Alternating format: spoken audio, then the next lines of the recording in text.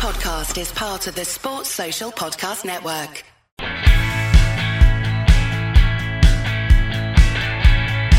Hello, and welcome to another episode of the Stretty Cast. We're coming to you after a 3-3 draw with Everton. Disappointing, Mike. It feels like a loss after drawing such a way and taking the lead twice and having a 2-goal lead at half time. Fair to say we threw that one away. Yeah, we did. Once again, United's excellent play going forward, and United were very good for long spells in this game. I thought they played well. Gary Neville said this for Sky Sports as well after the game, that he felt United in many respects had played well. The front four were excellent for United. I thought Greenwood had his best game of the season and looks like a really good option playing off that right hand side. I thought Scott McTominay midfield, winning the ball high up the field, charging down loose passes by Everton players in their own third was excellent. But once again, Dale, the defence has let those guys down. All that work that they've done to get United into position to win the game makes me think, I'll make a cricket analogy, so this may not click with everyone, but me, I'm a big cricket fan, and England for years have a fantastic bowling attack, and they're always let down by the work of their batters, so they're always having to make up the work for them, and it's tended to cost them matches, especially in the last 4 or 5 years. And this is the situation with United. This defence is costing United games. It's costing us points, Dale. And it seems like the only way that United can actually maintain a relatively sound defence is if we just don't really go and attack the game. So you saw it against Liverpool, where we just didn't go after the game for a good hour. Arsenal quite passive as well. Chelsea earlier in the season, Man City. These games where we never even really made an attempt to go and win the game. That's apparently the only time that we can actually get anything approaching a coherent and cohesive unit defensively. But we spoke about last week about the need for a holding midfielder, and that is still very much the case. That should be a high priority for Manchester United in the summer. But I've been banging on about the defence for ages. They need a better centre-half because Victor Lindelof and Harry Maguire are not good enough to be the first choice centre-halves for Man United. They're just not. And frankly, I don't think we have anyone amongst our centre-halves that can really stamp their name down as really seriously claiming to be good enough to be a first-choice defender for an elite club. You know, United have a Champions League competing level attack, and they have a relegation zone defence. That's what they have. Yeah, no, we've raised these concerns about the defence many times this season. Yeah, no, I didn't even get started on De Gea, by the way. I'm sure we'll get to him. That's the point I wanted to make, that although we've pointed out how bad we played defensively yesterday, that was no surprise. But De Gea's howlers, that's what cost us the game. Well, not solely that, but I think when we went 3-2 ahead, I was very much thinking, like, if we throw this away now, we only have ourselves to blame for being in this situation. There was warning signs there, though, that Gary Neville had highlighted in the first half, because Gary Neville had seen Richarlison and Calvert-Lewin constantly making runs on the channels on the two defenders. They were basically going one-on-one with the two centre-halves.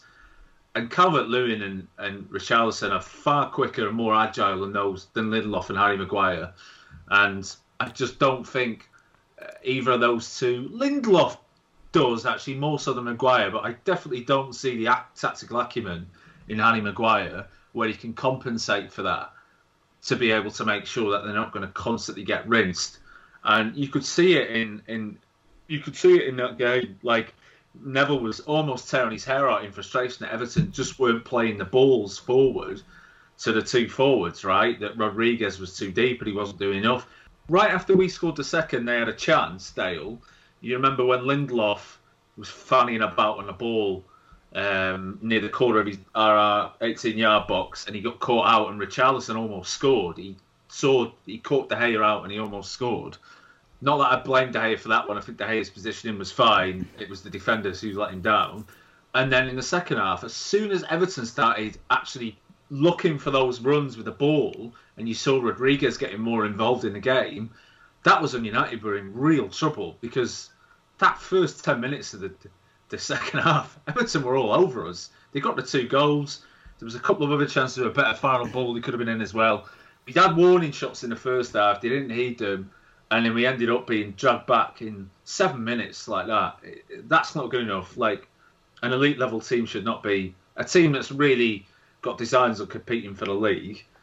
Should not be conceding a 2-0 lead in 7 minutes at home. Just shouldn't do it. Or anywhere, never mind at home. Doesn't matter. Just shouldn't do it. Speaking of Gary Neville's analysis, he did say afterwards that he thought United played well. I'm not sure, because if you defend like that and you commit goalkeeping mistakes like that, I don't think you can look at the overall performance and say the team played well. They got what they deserved for the mistakes that they made. Yeah. But we were really good going forward. Really we were great when we got going forward. Yeah. We remind me a lot of where Liverpool were probably about 4 or 5 years ago, I think. Were really good going forward, but just lacking any kind of discipline or organisation defensively. And it took a few players for them to really sort that out, and that's really what United needs to be targeting. I know what you're saying about a right winger, and that should still be up there, but I still think a centre-half and a central midfielder needs to be a higher priority. Well, you look at yesterday, and that's 3 points if we had a back four, a solid back four, I feel. Yeah. If we had most of those, if we had a perform like most games, right, with that front three yesterday, I think we're winning with a solid defence. So it's fine margins that I think every week we go into games and we concede set pieces, and we feel from set pieces we're vulnerable, which we are.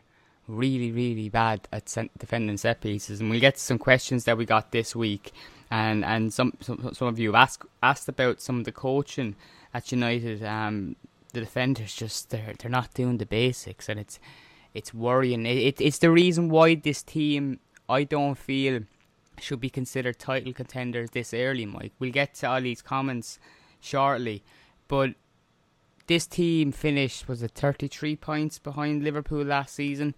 We never expected to be in a title race this season, but we found ourselves in a position where we're quite close to City. With, I don't know, was it 13, 14, 15 games to go or so? So it's getting close, but I still don't feel that this team, to me, looks like a team that's going to win a title because of what we've just spoke about with the defence. And I think when Ollie spoke about that yesterday, Dylan ask Mike what he thinks about Solskjaer's comments stating we shouldn't be considered as Premier League contenders, and if he was any other manager, would he not be slated for that? So I think for ourselves, as I know we're fans, but we are more objective observers that we're from the outside looking in, right? And we can, we don't have any personal loyalty to anyone there at the club, so we can make a more even-handed judgment. I think we both said we don't really seriously consider this team serious title challengers. We're not as good as Manchester City, that's for sure. I think we can say Man City are the best team in the country right now, right? Yeah. And that's fair to say, and have probably, for much of the last 3 years or so, have been the best team in the country. And United are a million miles away from that right now. I don't think a million miles away. Oh, I think we are. I think a good transfer window, which I'm not expecting, by the way, but no, I don't think we are a million miles away. But that's why we're a million miles away, because of what's going on off the pitch at the club. That's why we're a million miles away, Dale. So I just don't trust. There was stories going out in the press in the previous 48 hours that United were changing their transfer plans in the summer because of Harry Maguire's form. So obviously someone at the club had been briefing that to people in the media somewhere, saying that they were happy with that defence and they didn't feel they need to go out and buy some defenders. That's bollocks. They need to go out and buy defenders. We've been saying this for God knows how long. We were saying this last season. United looked shaky coming back from the lockdown defensively last season for all the work going forward. The goalkeeper is a real area of concern as well. And I think, Solskjaer, had that been another manager, without the good grace amongst United fans and the ex-pros, I think that person would have been slated for saying that. Mourinho had said stuff like that when he was in charge at United, and he got slated for it. He did get slated for it. He's been slated for it now at Spurs for getting him into a position earlier in the season where he could then start to make a run at it. But Mourinho got slated for a lot more than that. Yeah, but he did get slated. He did get slated for that. And You know, people like Van Gaal and Moyes were criticised for playing down expectations as well. But when Solskjaer does it, apparently that's fine. I happen to agree with Solskjaer. I just don't know if he should be saying that publicly. Well, I don't think the players should be lowering their standards. I don't think people in the club, when they're in the position that they are now, should be lowering their standards. They should be thinking, we have an opportunity, let's take it as far as we can. Just 2 points on that. So the first one, I think when Ole Gunnar Solskjaer is speaking in front of a camera with Sky Sports, and then when he's inside the dressing room, you can be guaranteed he's speaking with a very different tone with the players, because he wants them to push themselves. He wants the players to push boundaries and to go on to win this title.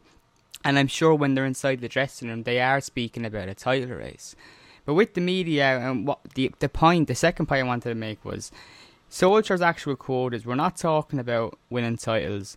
This team has come a long way. Okay? So the question was, does this change the status as Man United's title contenders? And what Solskjaer is getting at is, it's too early. There's no title race yet. And he actually points it to the reporter, that's for you to talk about, because it is us. It's the media that have been talking about a title race before one even begins. That's the media's job. It is. That's the media's job. It is, but Solskjaer wants to separate that and to kind of say that we haven't been speaking about winning a title this season, because let's face it, it wasn't our objective when the season started. That wasn't Solskjaer's objective, was to win the Premier League this season. And it's to win a trophy, and you won't win a trophy making mistakes like that. No, and absolutely, but that's the whole point. This team shouldn't be considered title contenders. If we're in this position with 10 games to go, maybe 10 games to go, and we're 4 or 5 points off City, well then I think we can talk about maybe putting some pressure on and forming a title race. But right now it's way too soon. Way too soon. I think that's the point Solskjaer was making. That there's no title race. The City are the best team in England right now. They're on top. And today, the podcast will be published, obviously, after City and Liverpool take place today. But we don't know what the outcome of that will be. But a win for City will see them bridge an even bigger gap. And I think a win for City could completely see Liverpool written off. I'd see everyone written off, I think, Dale. Yeah, possibly. But this is not a surprise. This is, you know, if Manchester United can be the second best in England this season, well, that's a step forward from last season when we were the third best. And we didn't even get the credit for that last season, because Solskjaer, we had a bad start to the season. We climbed back up the table and finished third, overlapping Chelsea and Leicester. Solskjaer didn't get the credit for that because it was considered a lucky streak, because Bruno was a new signing. Well, we did have less points at the end of last season than we had the season before. But that doesn't matter, Mike.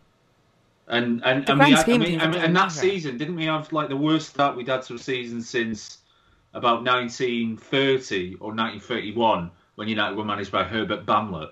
But this season we could have less points than what we had in so long and still win the league, because it doesn't look like it's going to be a 90-point season. Do you know, we have to look at this season's a special season. It's congested fixtures, so many teams struggling. There's no one really with consistency. There's just not. City are going through a really good run right now, but at the start of the season, no one was talking about them in the same vein.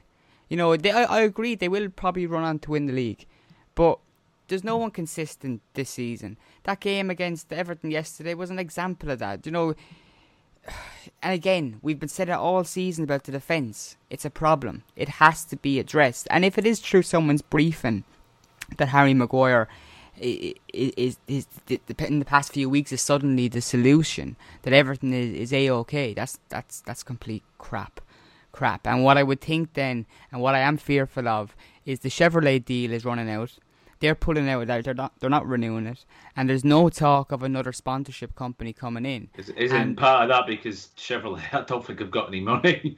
Maybe, but the question is, does anyone else have that money that Manchester United rely on from sponsors? Not that they just solely rely on sponsorship money, but it has a big say in what we spend every summer. So if we go into this transfer market in a few months' time without the financial backing of an incoming sponsor, will Manchester United spend big? I think that's a fair question, because every week one of the questions asks this week about a transfer. We'll get to it shortly. But every week, people want to know about how Manchester United can strengthen and who's the next player that could make us title contenders. You know, but realistically, if there's no sponsor coming in, still no sign, there mustn't be that much interest or money in the market. How has that happened? How has that happened? So we this is the question. This is what it falls on.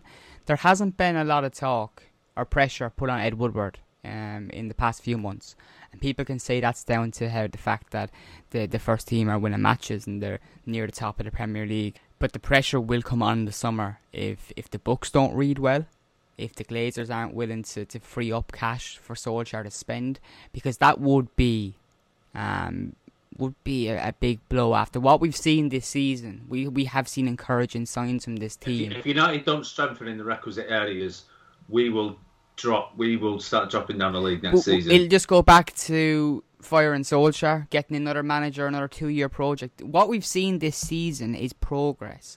This club has to back the manager in the summer. Now, hold on. I might be saying that a bit prematurely because a lot can happen between now and the end of the season. But if Manchester United stay top 3 places, we can be happy with this season and see the progress we've made and want to see the club back the manager in summer. If they don't do that and they don't help him build a team that can win a Premier League title next season, that's worrying.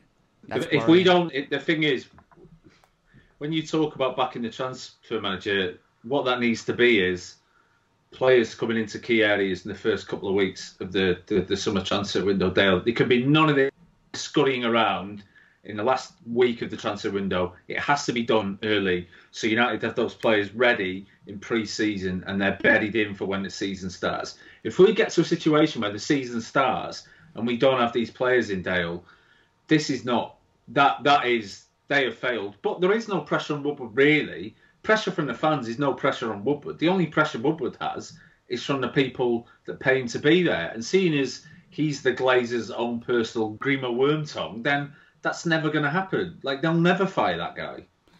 Yeah, I'm just beginning to wonder though, Mike. And I know the market at the moment is crazy in the world with the global pandemic.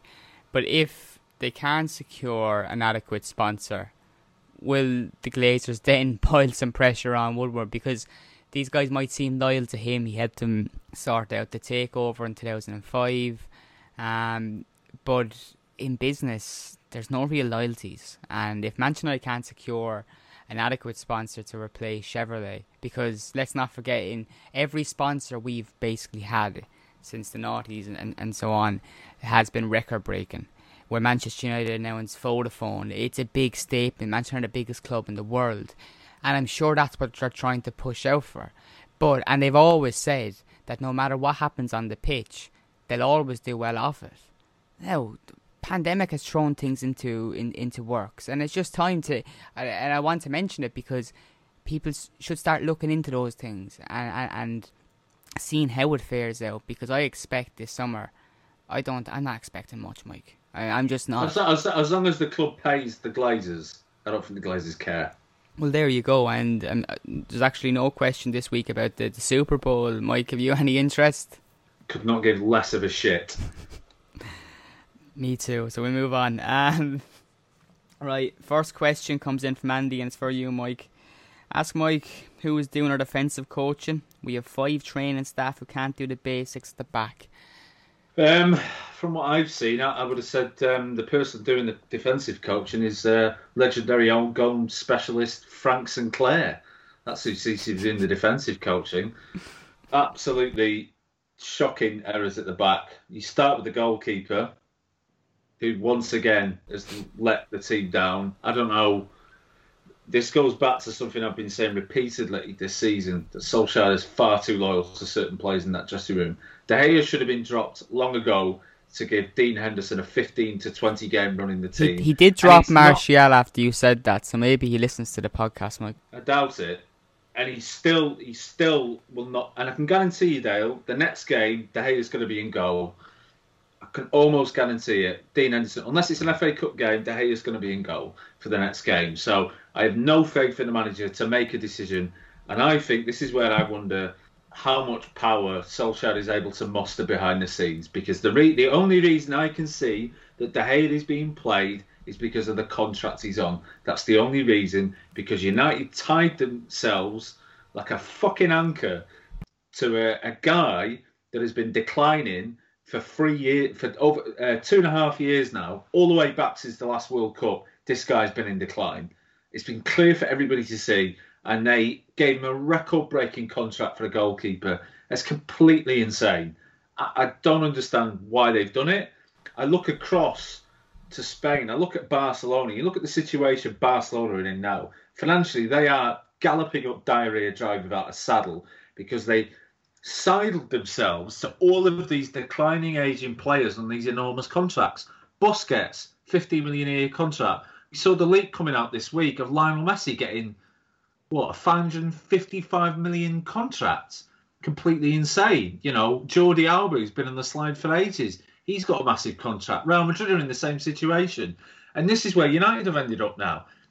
All of these players that United can't get rid of or aren't willing to drop from the team because of the amount of money that they're paying them. It's completely mad. Well, it is an FA Cup game next. And with that, I'm going to jump to Dave Cleaver's question. And it's on that, Mike. He asked De Gea out and Henderson in. And I suppose with that, he's not just asking about the FA Cup game.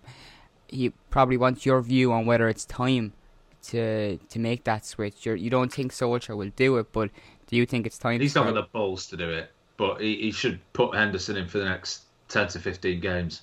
The thing about that is, when Henderson has come in, I don't think he's pulled up trees. But that's because he's in, he has a game, and then he's out. So he can't get any rhythm. He can't build up any proper in-game work with his defenders. And a goalkeeper is one of those positions. It's a little bit like a centre-forward, really. You have to keep playing them. You can't really rotate them that much. You have to play them, and they have to get into a rhythm. And he's not been given the opportunity to do that at all, really. He comes in, he has one game, and it's like, well, he wasn't Gianluigi Buffon today, so let's drop him and let's put De Gea back in. One tactical thing about Henderson is when he comes into the team, I've been critical enough of how much we want to play from the back with a bunch of defenders who aren't necessarily good at playing from the back. They struggle with it. Plodders, they struggle with it. So if you throw in Dean Henderson into the mix, I fear for that. He's not good with the ball at his feet. He's not as good as De Gea. That's a big situation. We need to be looking at a new goalkeeper then. You have to go and look at buying a new goalkeeper. There you go. Michael Jordan reckons that we should sign Oblak in the summer. How much is that going to cost? We're talking about sponsors. We're talking about sponsors, and then you're talking about signing the best. Is he the best goalkeeper in Spain? Or certainly joint best with Marc-Andre Ter Stegen, I think. I think he's the best. For the best team in Spain. And they are the best team in Spain now. Atletico Madrid are what? 10, 11 points clear. They're literally cantering to the league title in Spain. They've lost one game all season. If you're Jan Oblak, there's nothing in that move for you. It's even say we meet whatever crazy release clauses in his contract, right? Which is probably about 100. Let's just say, should we estimate about 120 million euros is probably the kind of release clause in his contract. Yeah. I think Griezmann's was about 120 million euros when Barcelona activated that with money that they apparently didn't have. But then if you're Jan Oblak, you'd be like, I'm quite happy here, thanks. Get to live in Madrid and playing for the best team in Spain. I would say arguably they had a shaky group stage. I still think Atletico Madrid, if they're not one of the best teams in Europe now, I think they will be in about a year or so. If you look at the players that they've got, Luis Suarez has come in and has been brilliant for them, which is hilarious because Barcelona are still paying part of his wages. In an ideal world, I'd say, sign Jan Oblak. More realistically, I'd say, what about Marc-Andre Ter Stegen? Barcelona could do with the money. Yeah, there you go as well. But the thing about Oblak is, and what you were saying about what Diego Simeone is building again at Atletico Madrid, Diego Simeone could be shitting plaques of gold, unlimited plaques of gold, and Jan Oblak would still crawl to Manchester United. Of course he would. I don't know. I don't think so. I think we as United fans maybe think, because we're United fans, and because we're based in the Republic of Ireland or the UK, have a greater idea of Manchester United than maybe they do elsewhere, and especially where Manchester United have been for the last 7 years. But Jan Oblak knew who Manchester United were growing up. So? Do you know who Atletico Madrid were? It doesn't matter where they are. It doesn't matter. What matters is where we are now. I know, but yeah, exactly. We're on the cusp. We're on the cusp. We're on the cusp if the right in the summer, which isn't looking hugely likely right now. Right then. Damien Young wants to know, is it time to promote Diallo to the first team? Now, Diallo is part of the first team. He's just playing games for the under-23s at the moment, but he's pulling up trees, Mike. 2 games, 3 goals, 3 assists. One of them against Liverpool, 2 of those goals against Liverpool. Mike, I watched him against Blackburn the other night. Really direct, really quick. Looks a good boy, and I think it's a player that we've spoke about through texting the past few months, and neither of us knew really anything about him, but you were raising concerns about the price of the deal. Hopefully he'll turn out to be an excellent player, but are we really that desperate that we're talking about this already? I think with the draw against Sheffield, or the defeat against Sheffield, the draw against Arsenal even, and the result yesterday, I think those kind of blows led people to go crazy on social media, and they're calling for all sorts. Right now, I look at the front three that started against Everton, and I don't necessarily see the need to be pushing young players into that, because you already have Mason Greenwood to be excited about.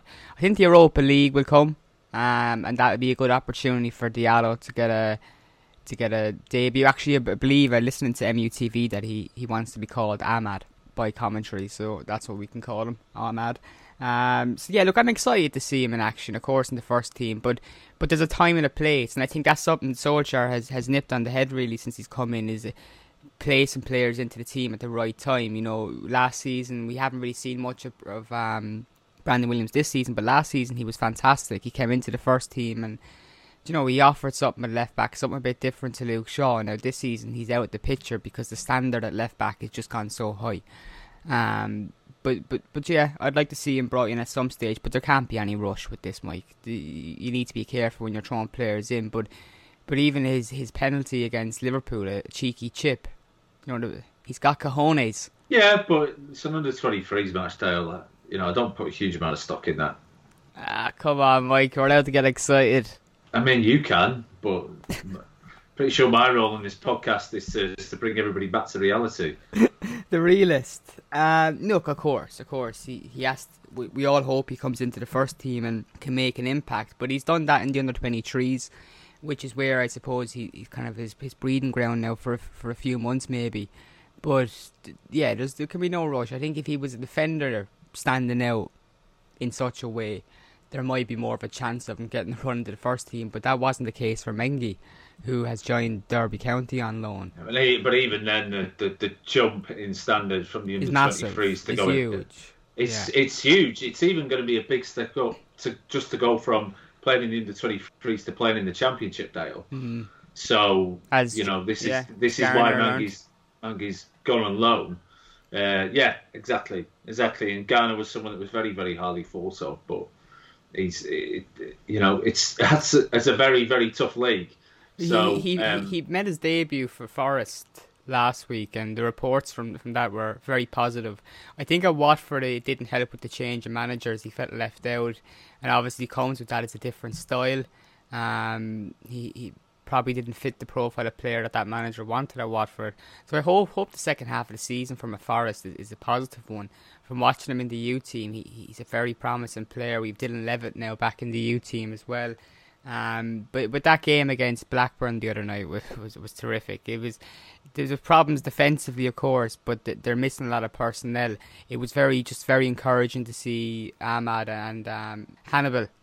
Their link-up play in the final third was really easy on the eye. Yeah, Hannibal's an interesting one. His attitude's been somewhat under question, I think, in that under-23s. Yeah, maybe. I just think that he he's... I mean, he was called out on social media by one of his teammates for his attitude. which is not good. What was the context So we behind that? got absolutely tonked. I think it was off Chelsea. Didn't we get tonked about 6-0 in the under 23s? And he, there was a photo of him, like sort of hugging and clapping hands with a Chelsea player and stuff like that. Talk about it was nice to see him again.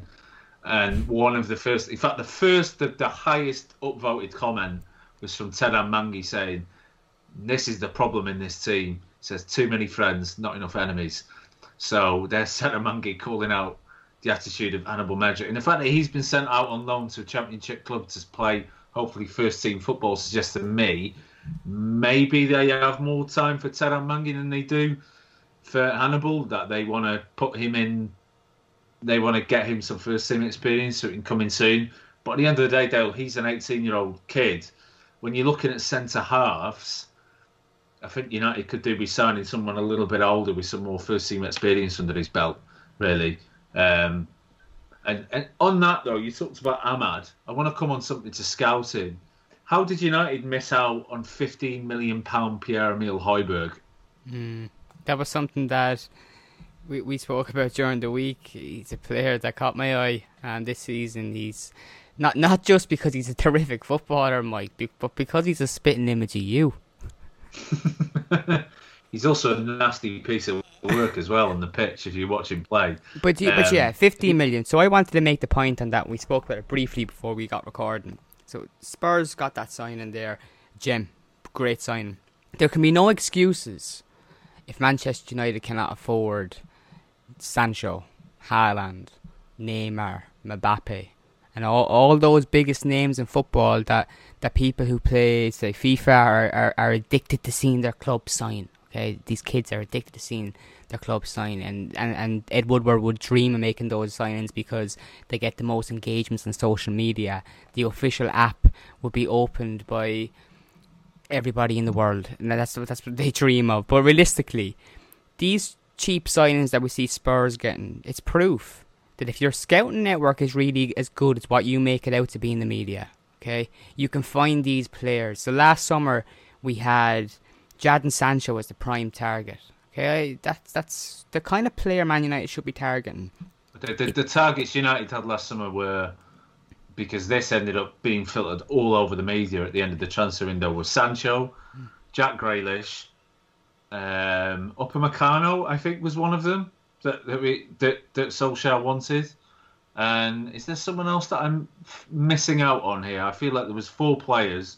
I've got 3 of them, and there was one more player that I just can't remember that we were in for, and he didn't get any of the players that he wanted. Yeah, so with that, no, the manager has to accept that, okay, that every year you're not going to get all the signings you want. My point is, and which I don't find good enough, is with the scouting network bigged up to be revamped. We have a new scouting network, and we're getting in these new signings, and they're different pedigree, and they have the better character. We're looking into their background and all this kind of stuff. How can you not find the right winger in the entire world cheaper than 80 million, 70 million, 60 million, 50 million out there that could come into Manchester United and improve the team? So how do you spend 130 million pounds on your defence the previous season in Harry Maguire and Aaron Wan-Bissaka, and you end up with Harry Maguire, who at times looks like a pub league plodder and talks like one, completely indecisive, and the team that he left has ended up improving after he's left, and you've ended up with a right back who, good one-on-one defender that he is, a big part of what is needed from a full-back these days is getting forward, and in the opposition final third, he's so indecisive that he looks like Mr. Burns choosing between ketchup and catsup in a supermarket before he's carted off to the nut house. I think that's unfair, Mike. I think he's getting better going forward. Takes way too many touches on the ball when he gets into a position where he should just be crossing it or looking for a ball into the box. Okay, but looking at the defence, Wan-Bissaka is not the problem. Okay, I know you're not saying he's the problem, but like to pinpoint what needs fixing. He has been caught out of position a lot this season, Dale, and that's a real worry. I think the biggest worry that I see from those when did you not watch him in that Leipzig game when he was get done the same way over and over again and think that's a worry, and that had happened several times in the space of a few weeks to him. You know, I think that can be worked on. I still think the guy's a centre half. You mentioned that, look, time will tell. I think he's improving his game going forward. Defensively, I think he's trying to accommodate too a lot of time for playing beside two slow centre backs. You've seen that last night with Shaw and Wan-Bissaka. Yeah, he was having to tuck in a lot. And that's something that he has to do, because the biggest problem we both pointed out is still existing. When that changes and Wan-Bissaka can carry out his duties as a right back, look, at the moment he's carrying out duties to cover for whoever he's playing alongside a centre back. He's also carrying out duties most weeks because we haven't got someone on the right flank. He's playing about 3 positions some weeks. I think really this season, when the manager is sitting down and speaking to the board and to the owners, he needs to be laying it out and saying, look, where do you want to be in another 2 years? I've had 2 years at this. Where do you want to be in another 2 years? Where do you want this team to be? Because you want this team to be really elite. This is what we need. And these are players that are going to have to be gotten rid of because they're just not at the required level. These are the players we're going to have to move on from. And he's going to have to say, if you can't do that, then there's no point in me being here. What's the point in managing Manchester United if you're happy with being 3rd or 4th every year, not doing anything else? Like I said at the top of the show, we have a Champions League winning level attack and we have a relegation zone level defence. Problems need fixing. Another point I want to get to before we get to our last question and give a quick preview for the FA Cup game against West Ham is a tweet from one of our writers who actually sent in the last question, Brian Murphy. He said, if Scott McTominay had chosen England over Scotland, he would be the talk of the Premier League. The price tag would be huge and the entire media would be... I'm not saying that word. You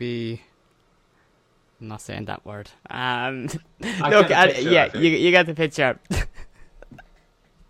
So, yeah, do you agree with that? Scott McTominay's resurgence. There's something to that. He's scored 4 goals in his last 5 matches, I think. I mean, people talk about Declan Rice for England. I actually happen to think Scott McTominay is a better midfielder than Declan Rice, Dale. He's quicker, he's a better athlete. I think he offers more going forward. I think there's definitely something in that for sure. Future captain?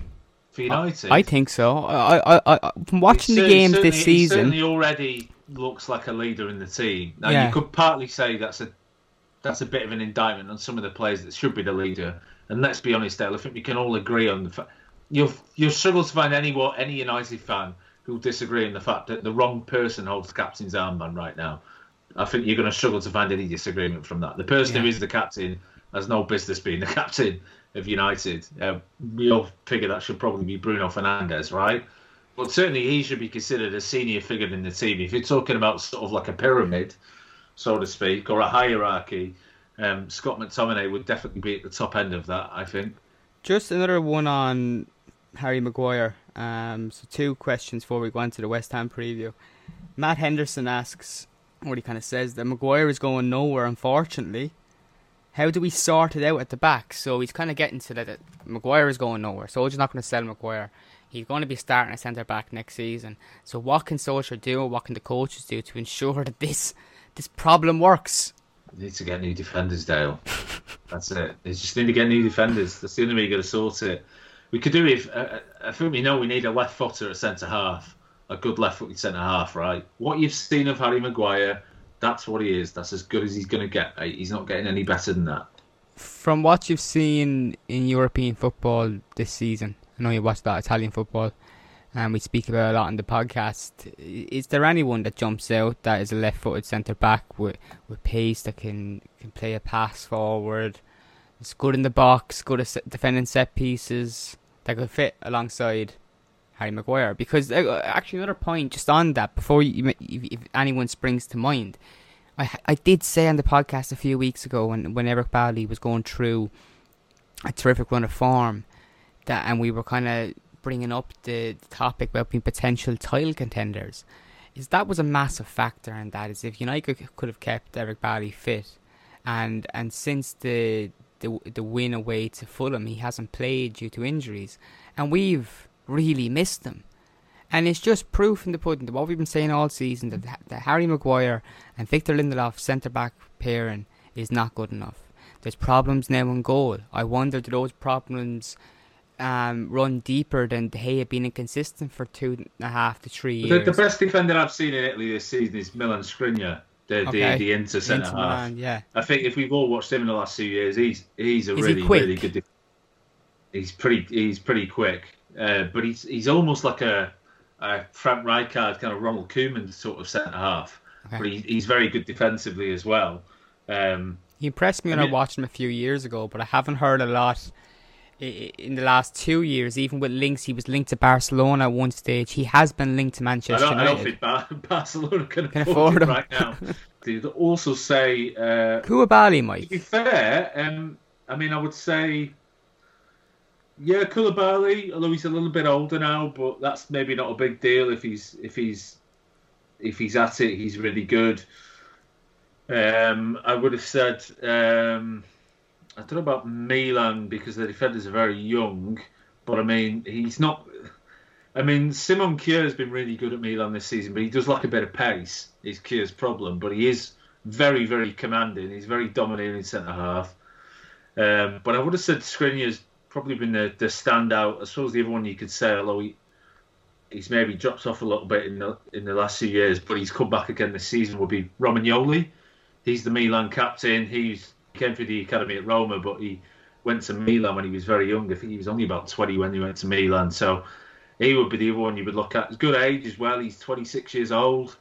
And that's a good age to buy a centre-half, that 25, 26, 27. And those would be the standouts. But like Milan Skriniar, he's one of the best defenders in Europe, Dale. Like, I really mean that. He's outstanding. He's really, really good. Just on Koulibaly, I can't get my head around how he's still at Napoli. Because in the past, say, 5 years, maybe 3 years, this guy has been spoken about as one of the best defenders in the world. And he's played in the biggest stages in Champions League with Napoli. But he's still at Napoli. He never got that big move. I believe he's around 28, Mike. But yeah, why?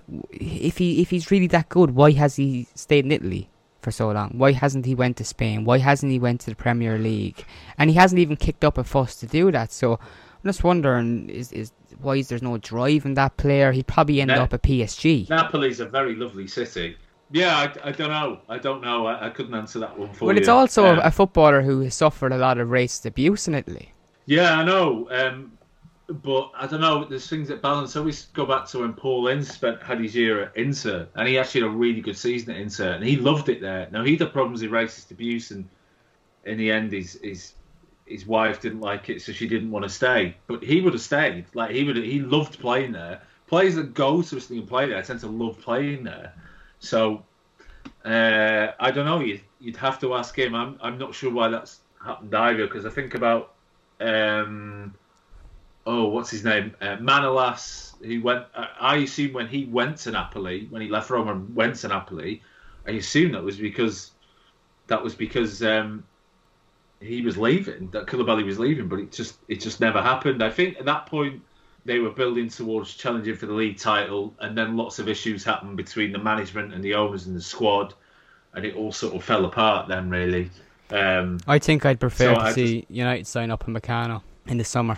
Yeah, but it's not going to happen, Dale. It's just not going to happen. I think if Bayern have got in there, then by the sounds of it, his preference is to go and play for Bayern as well, which I kind of understand. But I still think United should be exploring the possibility of selling David Alaba. I mean, it'll cost a lot of money in wages, but they at least need to have a good look at it. There's Mike's call. So last question from Brian Murphy. Can we swap Harry Maguire for one of the following? A PlayStation 5. B, a little pony. C, a traffic cone. Or D, a vaccine jab. A bit harsh. The traffic cone's more agile and mobile than Harry Maguire, I think. Yeah, I would swap him for any of those, to be quite honest, Dale. A little pony. What would you do? What would you do with a little pony? It's quicker than Harry Maguire. But does this not play into what I mentioned last week? That this is the guy who's a captain, is seen as almost a. Generally, your senior players are figureheads at the club as well, aren't they? Right? Mm. They deal with the media a lot and stuff, and this feeds into the fact more and more every week. I get the sense that Harry Maguire is staggeringly unpopular, and when you're staggeringly unpopular, and you cost £80 million, and you're not playing very well, and you come across as a bit of a self-satisfied, arrogant buffoon. This is a real problem. I think this is getting to the point with Maguire. I think the longer this goes on, United have got a big decision to make about him in the summer. The thing is, whatever happens with Maguire at Manchester United, they're going to lose a lot of money on this guy. And it's never going to be valued. You're never going to get value out of this transfer. But you can make a loss in selling a player and still get value on that player, right? Yeah. So I think I look at Rio Ferdinand, he paid what was a record fee for a centre-half in this country then. In fact, it was a record fee for an English player, I believe. And obviously when he left, he went for practically nothing. But you can't say we didn't get value out of Rio Ferdinand. Of course Same we did. with Evra.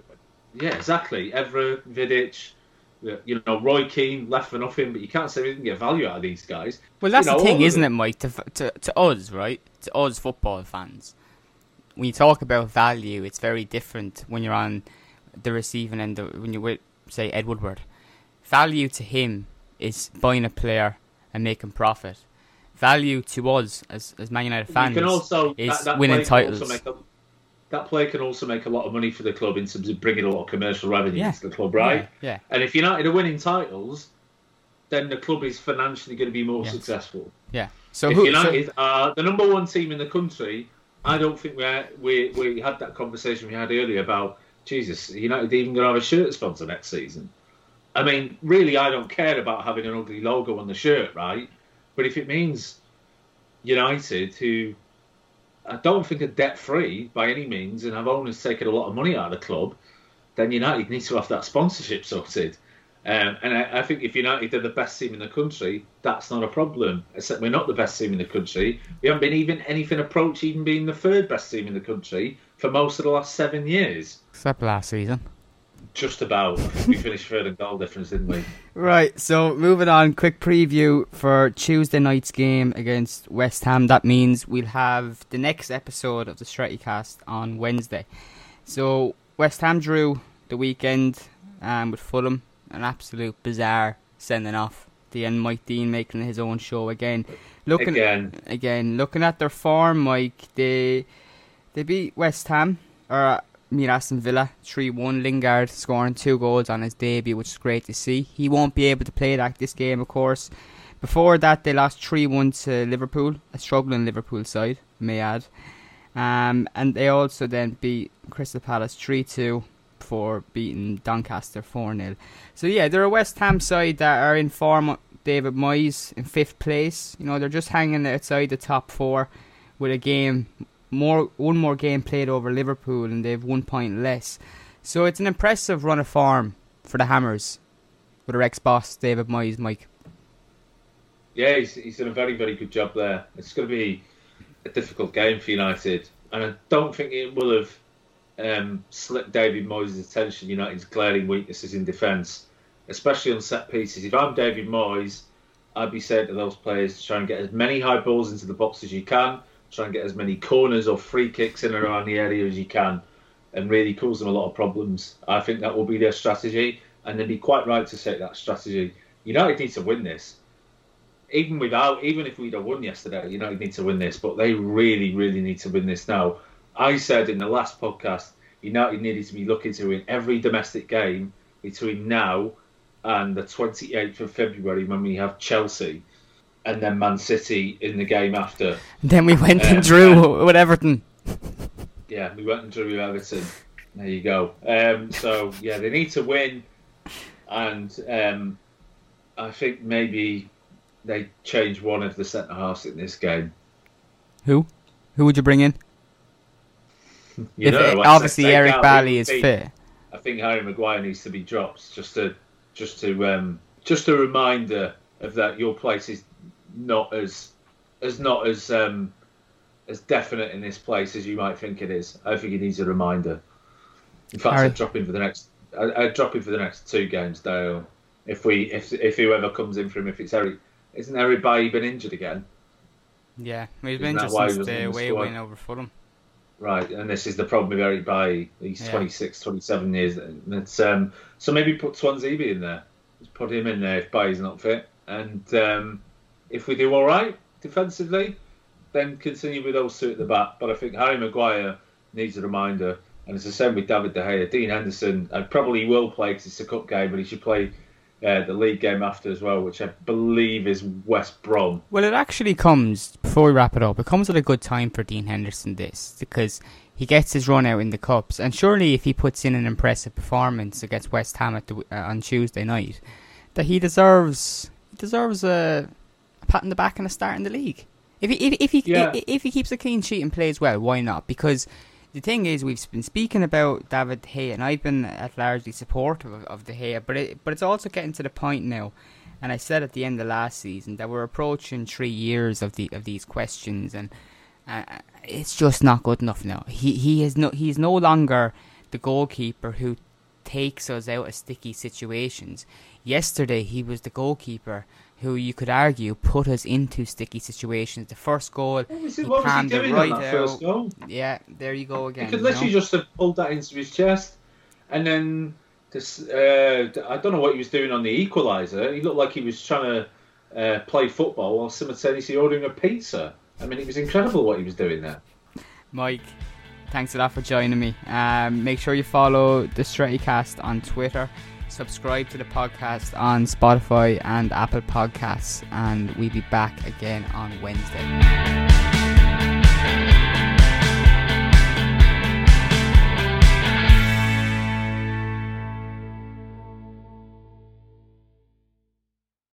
Sports Social Podcast Network.